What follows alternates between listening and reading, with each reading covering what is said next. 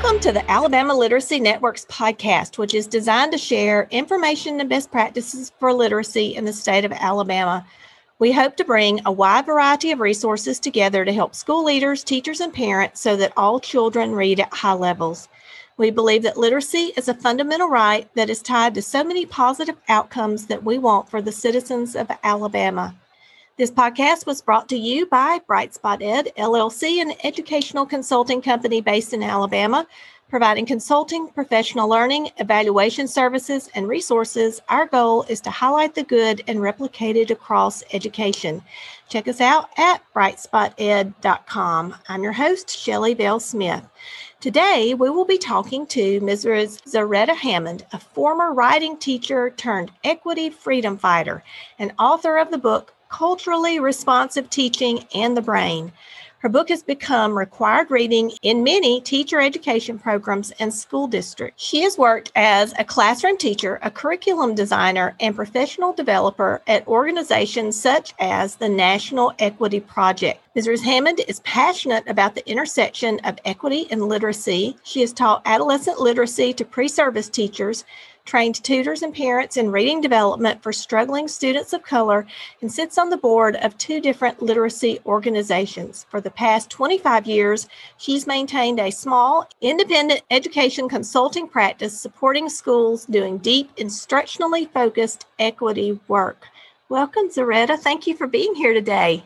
Oh, thank you for having me. I'm super excited about this conversation. Oh, me too. Can you start by telling us about your background and how you got involved in the work of literacy? It was kind of a natural evolution. My grandparents are from Louisiana, and they were part of the last wave of that Black migration out of the Deep South. They headed up to the north. They went over to the west and ended in San Francisco. So my mom was 2 when they left Louisiana. And what I came to learn is both of them were illiterate, like a lot of African-American folks in the South. And my grandfather went to the 6th grade. My grandmother had learned to write her name in her early 70s. And I think it really kind of instilled in me, along with my mother's passion for book and her passion for education, as kind of a right and privilege she wanted to ensure that we had, my brother, my sister, and myself. So I just really grew up understanding that reading was a powerful skill to have, and it allowed you to go places not only with your imagination, we say that a lot with kids, but just to have a voice. So we want kids to have agency, but if they're not feeling like competent learners, then that's a really hard thing to come by. And I found, no matter what setting I was in, literacy, reading, being able to do that at a high level, despite the fact that my mom was a teen mom, had 3 kids by the time she was 22. We were on welfare, and her first job in the Welfare to Work program back in the day was as a library technician. So I grew up around books, and she exposed us to that. And so in that being surrounded, I just connected all the dots. I love that. I know you're very passionate about equity and that no matter where students go to school, that they deserve a high quality education. This is such a huge undertaking. What are the big rocks in moving this mountain? Yeah, I think the quick reframe I would give is, rather than thinking about it as big rocks, I would say, what are the small but high leverage things that need to shift? And I pull that from Michael Fullan, who does change management, leadership in education, systems change, and Dr. Richard Elmore, who talks about the instructional core, right? Close to the ground in the classroom. What's happening? So between those 2, they talk about them in slightly different ways, but what they're really talking about is, rather than us looking for big things that are going to shift, we need to purchase that new reading program, or we all need to be doing silent sustained reading.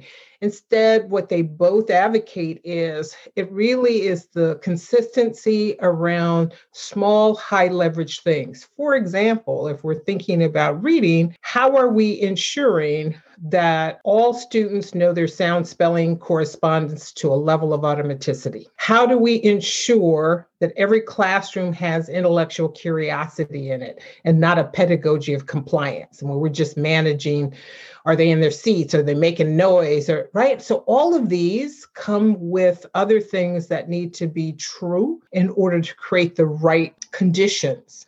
And once we get those conditions right in the classroom, then we're able to replicate that throughout a school.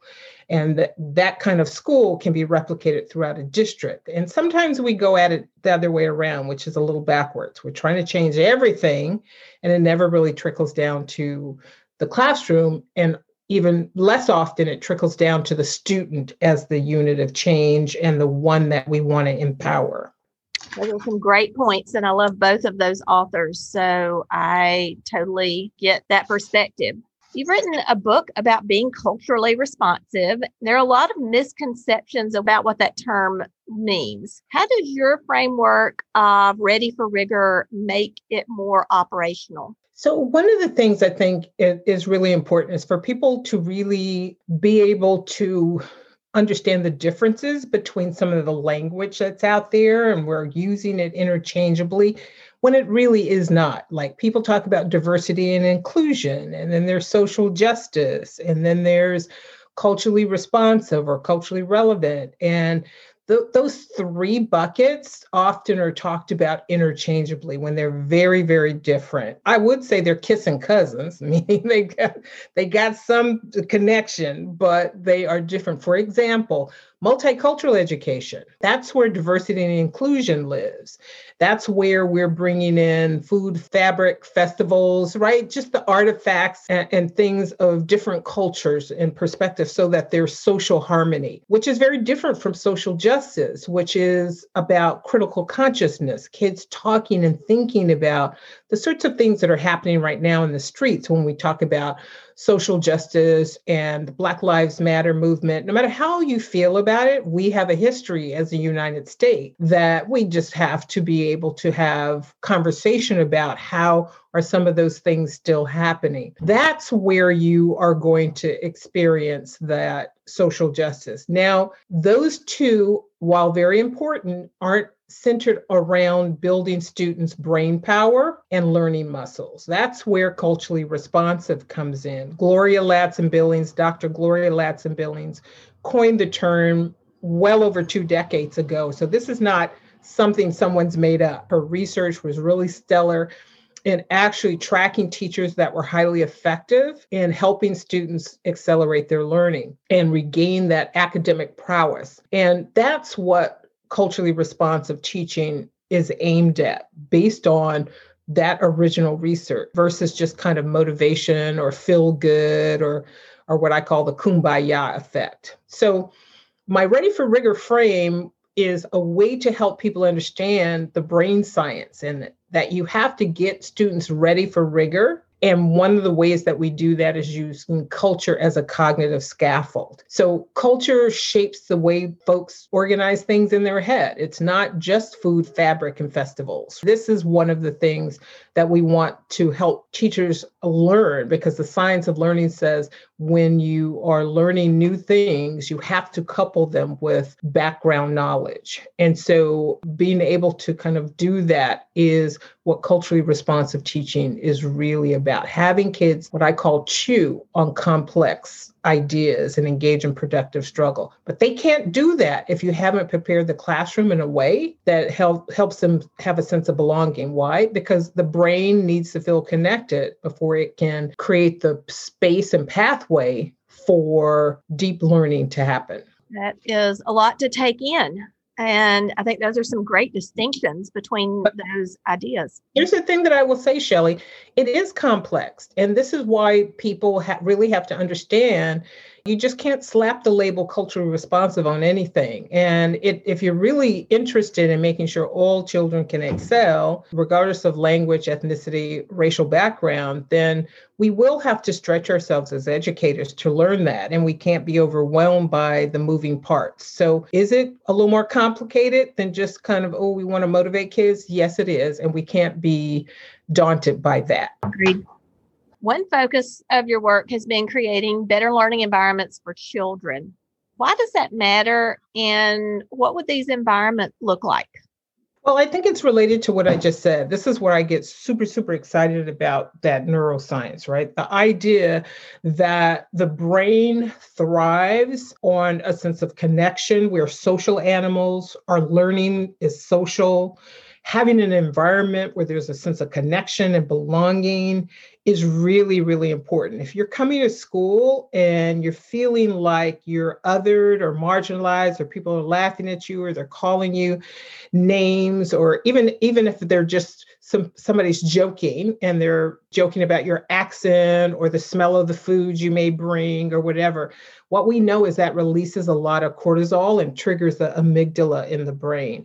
So once that triggers happened and once neurochemical cortisol rises, it shuts down the prefrontal cortex where learning happens. So a lot of students look like they're being compliant, right? You're quiet, you're following directions, but the brain, in essence, has shut down for the day. So creating an environment that is welcoming, that's free of that kind of racial bullying, that has a true, authentic sense of connection, leverages the social, emotional, and academic, and integrates them is really, really key. So creating better learning environments for children is really about paying attention to the social aspects, right? There's a lot of work around social neuroscience, and it is directly connected to all students having that sense of feeling of belonging and connection as the precursor to the kind of rigor and learning we want. So we can't say we want classrooms to be rigorous and learning to be rigorous, and yet still the social aspect of the work of the classroom environment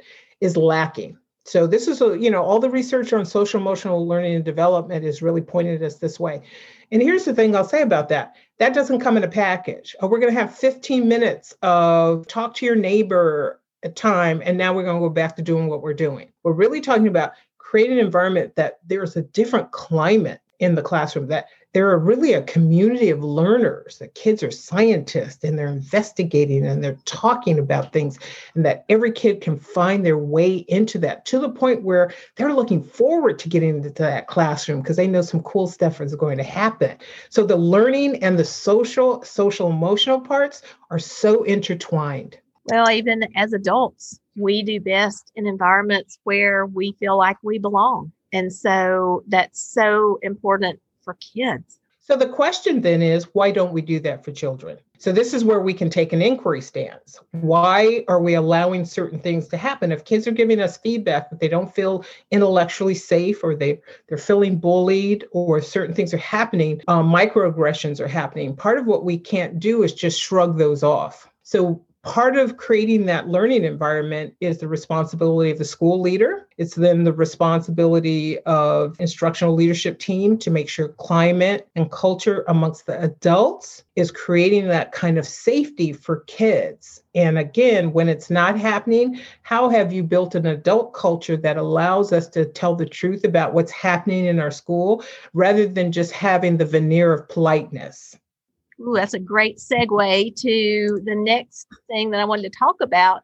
Is because you are this student of neuroscience, and I love learning about it. And a lot of people connect language development with literacy, but not necessarily inquiry. You kind of alluded to why neuroscience shows us that inquiry is important, but maybe more about how teachers can use that. Yeah, I think the science of learning is really, really powerful in helping us frame this. And I will tell you, not enough of our teachers are getting the science of reading and the science of learning. And so again, we're in the business of growing brain, teaching brains how to read, because that's not a natural act for humans. So you have to literally wire your brain for reading. And you have to build the capacity to carry more and more of the cognitive load as you go through school. And the way that we do that, and I want to step back and give a little bit of kind of what's going on in the brain. The way we do that is through intellectual curiosity, right? When we get curious about something, we see there's a kind of a gap or confusion, and we have to help kids label those confusions as a good place. That's actually the onset of your curiosity around learning. And the productive struggle around, oh, I see these two complex things that I can't quite figure out, not as something to be frustrated about, but as the zone of proximal development. So both of those are a figuring out. And as students figure out, when we teach them that inquiry stance, then over time, they're able to build what I call word wealth. Oh, that's an interesting concept. Here's the word that goes with that. Oh, I see this word part and it shows up there. So again, when we're talking about advanced decoding, when we're talking about building word knowledge, that those kind of intermediary skills that students beginning in second grade all the way through sixth grade really should be engaged in word wealth building and word study. It is because you have an inquiry stance, not just because you're asking a question, but you're seeking the answer. And goes back to what you were just asking about, what's the learning environment? If the learning environment is set up where you're just supposed to be quiet, sit in your seat, don't move until I tell you to move, that's not an inquiry environment. Because again, inquiry is a little messy, not in the sense of chaos, but it's inquiry, like kids are moving around and talking and right. And so these are the things that we as adults want to get more comfortable with, learn how to do them in ways where we still have our authority and control over classroom, but we're allowing students exploration as they are moving toward older ages and higher grades. We don't want just like chaos in the first grade, but the reality is students actually have to have an inquiry stance even in the first grade. What words are you curious about? And so being able to do something I did with my two kids, right? We just collect words. What word did you come across today that sounded funny, or, ooh, that reminded you of this one? So we just get curious about words. We get little strips, and then we do deep dives, like, let's go find what's the history of that word? Where did it come from? Or how does it get used in math? And it's different when we're using it in English, right? Just take the word is, right? In math, there's a whole disciplinary literacy. But if we can't get kids curious about that, we can't stuff this knowledge in their head. Only the learner learns, right? Takes it up. That's right. Well, I mean, and I just was thinking, we haven't been very successful stuffing things in kids' heads. And so there's a reason for that, because that's not the way our brains work. But it is the way our schools are structured. So now when you go back to the question you asked earlier, what are the big rocks? This is why everyone in their role has a part to play in creating the kinds of classrooms. So it may be a leader needs to help that adult community be okay with kids getting a little messy, being a little loud, right? How does a leader create the conditions there? So you're right. We keep doing things that we know are not the path. They're not aligned with science. They're not aligned with the learning theory. They're not aligned with change management and how adults learn and thrive in a community. So why do we keep doing it is the question. And Albert Einstein said it best. The definition of insanity is continuing to do the same things and expect different results. Unfortunately, that just describes so much of what we as a world do, and especially, unfortunately, sometimes in education. But here's the thing, Shelley. It's important to not think too globally, because we can be really overwhelmed, like, everybody does that. Yeah, we're stuck in that. Small, high leverage. What's the one thing we can change?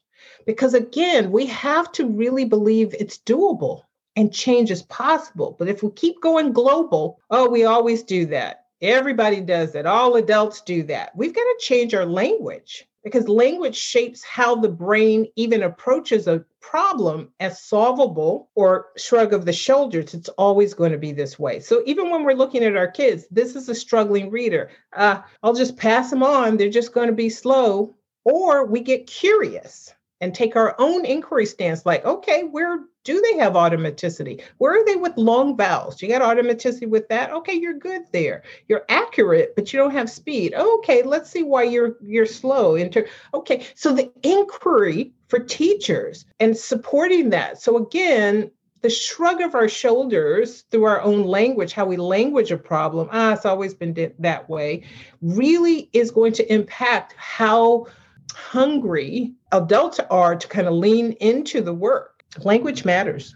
Agreed. And I also just think focusing on the negative doesn't really ever solve any problems. And so I like looking at what's working and then trying to replicate it. Yeah, but here's the thing. I'm always going to be able to help us see errors are information. So we don't want that veneer politeness and kindness and goodness. Well, let's just look at what's working. Scientists look at what went wrong, right? Thomas Edison, who actually created that light bulb, said, every time I had a failure, I was able to understand how far next time to go down a path. So when we reframe errors as information, we actually empower students to take that inquiry stand. So again, yes, we want to replicate it if it's working, but if things aren't working, then we don't just try to get things that are working. We actually can stay in that space, but it takes some emotional fortitude and stamina for adults to stay in that place because we have urgency around wanting our children to be powerful readers and writers. Absolutely. I love the story about your mom allowing you to read books from the adult section of the library and the world that opened up for you. I actually recognize myself in your story. You're an advocate for teaching nonfiction. Why is this so important? Well, again, I want to connect it to some of the things we just talked about. In order to learn new information, here's the science of learning. In order to learn new content, you must mix it in your brain with your existing background knowledge or schema, right? Or funds of knowledge. We talk about it in a variety of different ways. So what we know is this kind of elaboration, that not elaboration as, more of, but actually kind of mixing together like Cold Stone Ice Creamery or something, you get the ice cream and get your candy, sprinkles or whatever. And then she takes it to the Cold Stone, right? And for 2 minutes with 2 paddles, she's mixing it together. Well, that's what the brain does to actually turn inert information into usable knowledge. So what we do know is we read way too much fiction to children for way too long, particularly if they're behind. If they are behind because of language development, or they're behind because they're coming to us not performing at grade level, then we have to actually help them build their background knowledge while they're actually learning content. So the best thing we can do is help them learn about things. And I'm not suggesting we're pouring it into them, that we're igniting their intellectual curiosity by having more nonfiction books that are fun and engaging, but they're learning about stuff. Little kids in first grade learn about trucks, or rocks, or like my kids, dinosaurs, right? But that can lead them to places you want them to go. So it's an anchor, a twist, not a bait and switch. Well, and all children are naturally curious. And so we just have to let them do that. But here's the thing, we don't. When we have a pedagogy of compliance, go into a classroom. And typically what we're trying to do is shush them. You're too wiggly. So there are a lot of things that actually dampen that curiosity. Then we want them to get to 4th grade and be curious. That's why all of these things that we've talked about are so interconnected. I see it. I'm really interested to know your thoughts on how we balance that idea of building background knowledge, especially in areas that are considered by some as part of a cultural canon that is generally white and male, while at the same time continuing to focus on culturally diverse literature. Well, I think there are 2 things in that question that we want to piece apart, right? There's nothing wrong with white men writing stuff and us reading it. Listen, I love me some William Faulkner, Henry James, Flannery O'Connor. I was an English major when I was at NYU and did my undergraduate in English with a concentration in writing. When I did my master's in teaching program, I did secondary English with the emphasis in writing instruction. So again, what I was able to do as a writing teacher, a composition teacher, is create more of a diversified canon. So again, mentoring text, matching text, what's the perspectives? Can we match this perspective? Because it doesn't mean that perspective isn't valid simply because it's a white male writer. It's when you have a void and that's all you're offering. That's when we're talking about the fiction. Now, when we're talking about background knowledge with nonfiction, are we giving all students, not just Black and Brown children, Latino children, whatever the diversity that is in your school building? White children need diversity too. Otherwise, they come up with the misconception that only white people did things and everyone else is not contributing. So part of what you're wanting to do is build their background knowledge, the depth of perspectives and experience, the human experience comes in a variety of ways. And again, I'm not talking social justice themes. When you are having the diverse books and you have a canon in a civics class, then you've got to actually think about what are the variety of things that we could be reading that build background knowledge or build an understanding of a perspective. Think about this, that the perspective is a mosaic. And in a mosaic, you can't just have one piece because that piece does not give you the whole picture. So this is what I love about it. And as an English major, I don't think we throw the baby out with the bathwater. So I think there's a lot of conversation where people have kind of over course corrected around social justice. But what I'm saying is, it's, again, not a bait and switch or throw the baby out. This is about widening the aperture, letting more in, and not being afraid of a different perspective, and educating yourself as to why that perspective is such as it is. And again, knowing the history of our country, then we have some tensions around those big questions around race relations. And so really helping, that doesn't mean you're talking with kids about them, but it just means that here is another perspective, even if we're talking about trucks. Diversity doesn't mean that we're always talking about racialized conversations. Now, children of color don't want to only read books about civil rights and basketball, right? This is where thinking about the canon in a more holistic way is important, not just thinking, oh, we've got to replace white male writers with diverse voices. Some of our best writers are white males in American literature. I'm a Shakespeare fan myself.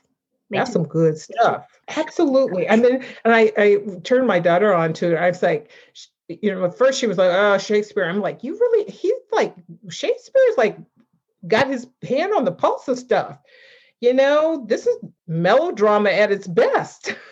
So it's pretty randy too. It is. If you know what he's really saying in many instances. And so I was delighted as a high school English teacher teaching my students what he was really saying, and they were shocked. But here's the point. This is why the inquiry comes in. Let's loop this all the way back around to that. Because on the surface, because we don't know those words, those aren't the rowdy words, those aren't swear words in our current time. When you help them put it in a context, I would always see my students' eyes open wide, like, what is he talking about? Right? And just the themes of gender and identity. And, all you need to do is look at some of the comedies, switching identities and dress and, oh my goodness. And really what he was talking about, not about being politically correct, but about the human experience. We don't need to be throwing that out, but there are other voices that are giving an other perspective of the human experience that is no less than Shakespeare's brilliance. And what we have a tendency to do is put someone like Shakespeare up on high and everybody else is down a peg or two because they are, voices of color. But that's not the case. What we've learned to understand and appreciate about some of our best American writers really are reflected in some of the other voices that we've never given the stage to. So that's our work as adults, is to actually broaden our own experience. So when we bring them to kids, we can help kids navigate that. I sometimes think we have that tyranny of or when we really are looking for the freedom of and. Yep. But it also means that you have courage as adults to change and not be afraid of ideas and be able to, look together and not just have this be about programs they're purchasing at a district level or what a school board's going to approve, that you really have to understand how is this author and the voice that they're bringing be instructive? And is it reinforcing stereotypes or not? And so again, helping us understand that it is a both and is really important. That mosaic is really important to every student because we want them to have a full understanding of the human experience. Thank you. And I have similar thoughts on a lot of those topics. I've had several guests talk about literacy being part of the drive for social justice, and you alluded to that earlier. One of the purposes of culturally relevant instruction is to interrupt inequity by design, which is part of the overall goal of social justice. How do these concepts relate? Right. And here's the thing.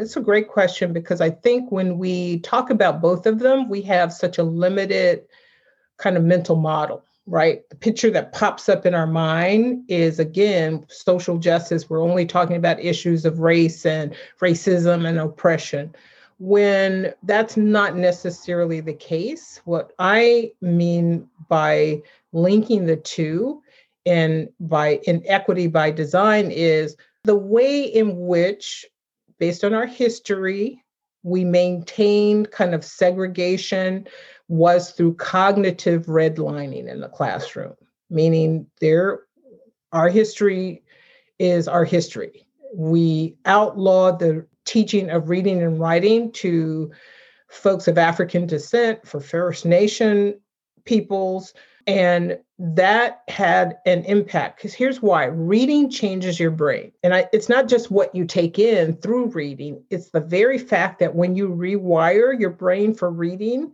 the dendrites proliferate and you can carry more and more of the cognitive load. The stronger you become at the ability of reading, the more gray matter your brain has. When it has more gray matter, it carries more of that load, meaning it can do, just like our computers, run some programs in the back without everything slowing down or shutting down, right? That's what I mean by that. So inequity by design was our original setting things up that were along racial lines.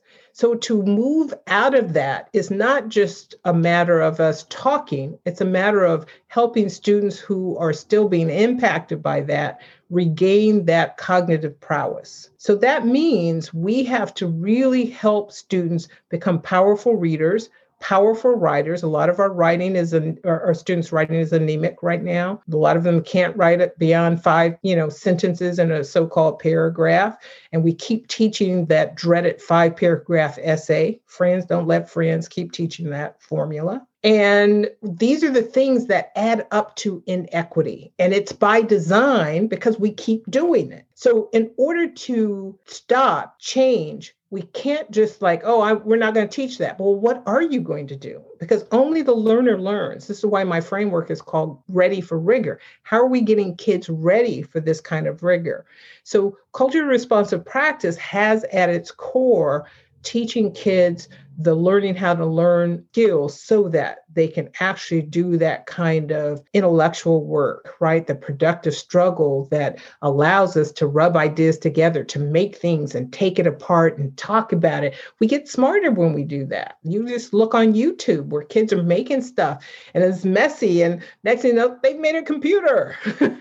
I've got a new algorithm. I did some code. Why? Because they were trying things. There's a whole movement called maker education, right? That is really about leveraging kids' intellectual curiosity, but also teaching them the skills of moving through being able to do that kind of heavy lift. So, I try to link that science of learning, that regaining the cognitive capacity, because only the learner can level up their learning like that.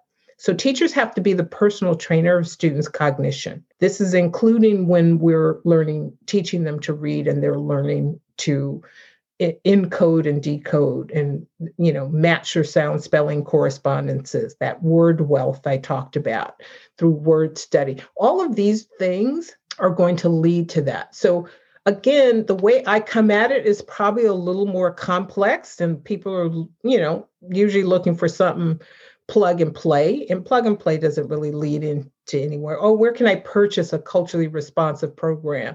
Well, you can spend your money on some stuff, but the reality is it may not actually get you what you want.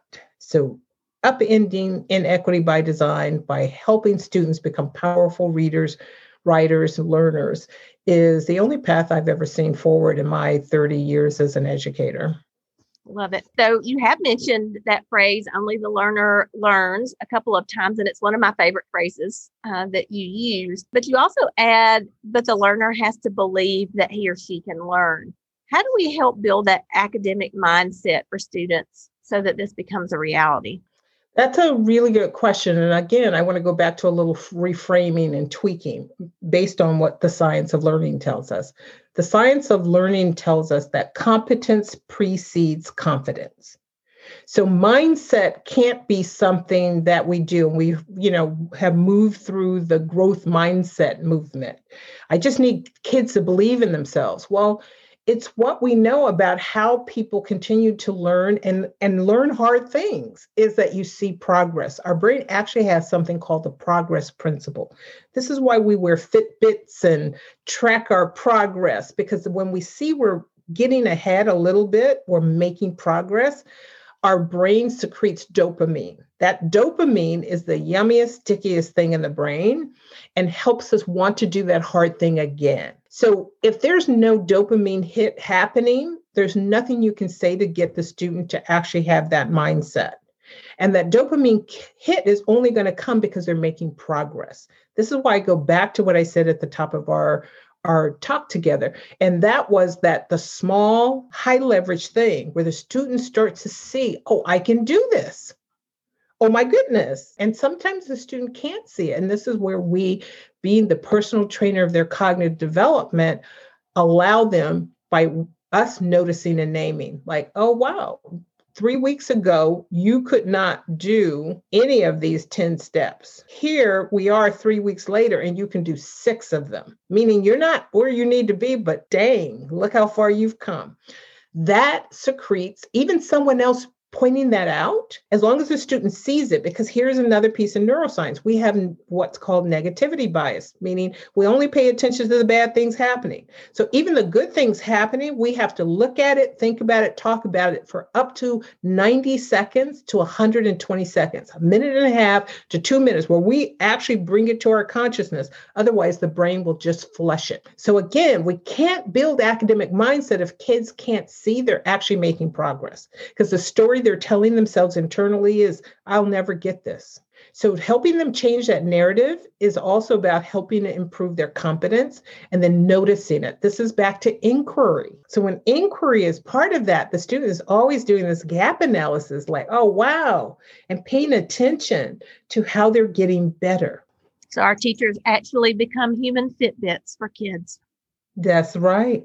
I say the personal trainer of the cognitive development, because here's the thing, the Fitbit only tracks if you did it, but you still need the personal trainer to help you understand how to do it and how to level up. It is a piece of technology. The coach is a powerful, transformative voice for the student, and we don't want to over scaffold. We already do that. This is about how do we as adults get okay with their productive struggle? How do we reframe errors as information and help kids be okay with that? Those all are components of having the right mindset, but they come because we actually have experienced them through the learning that we're doing. So it's a very symbiotic relationship. Wow. Zaretta, thank you so much for talking with me today. I have learned so much from our conversation. I appreciate what you're doing and have done for students and teachers. Thank you for having me. Join us again next week for the next episode of the Alabama Literacy Network's podcast.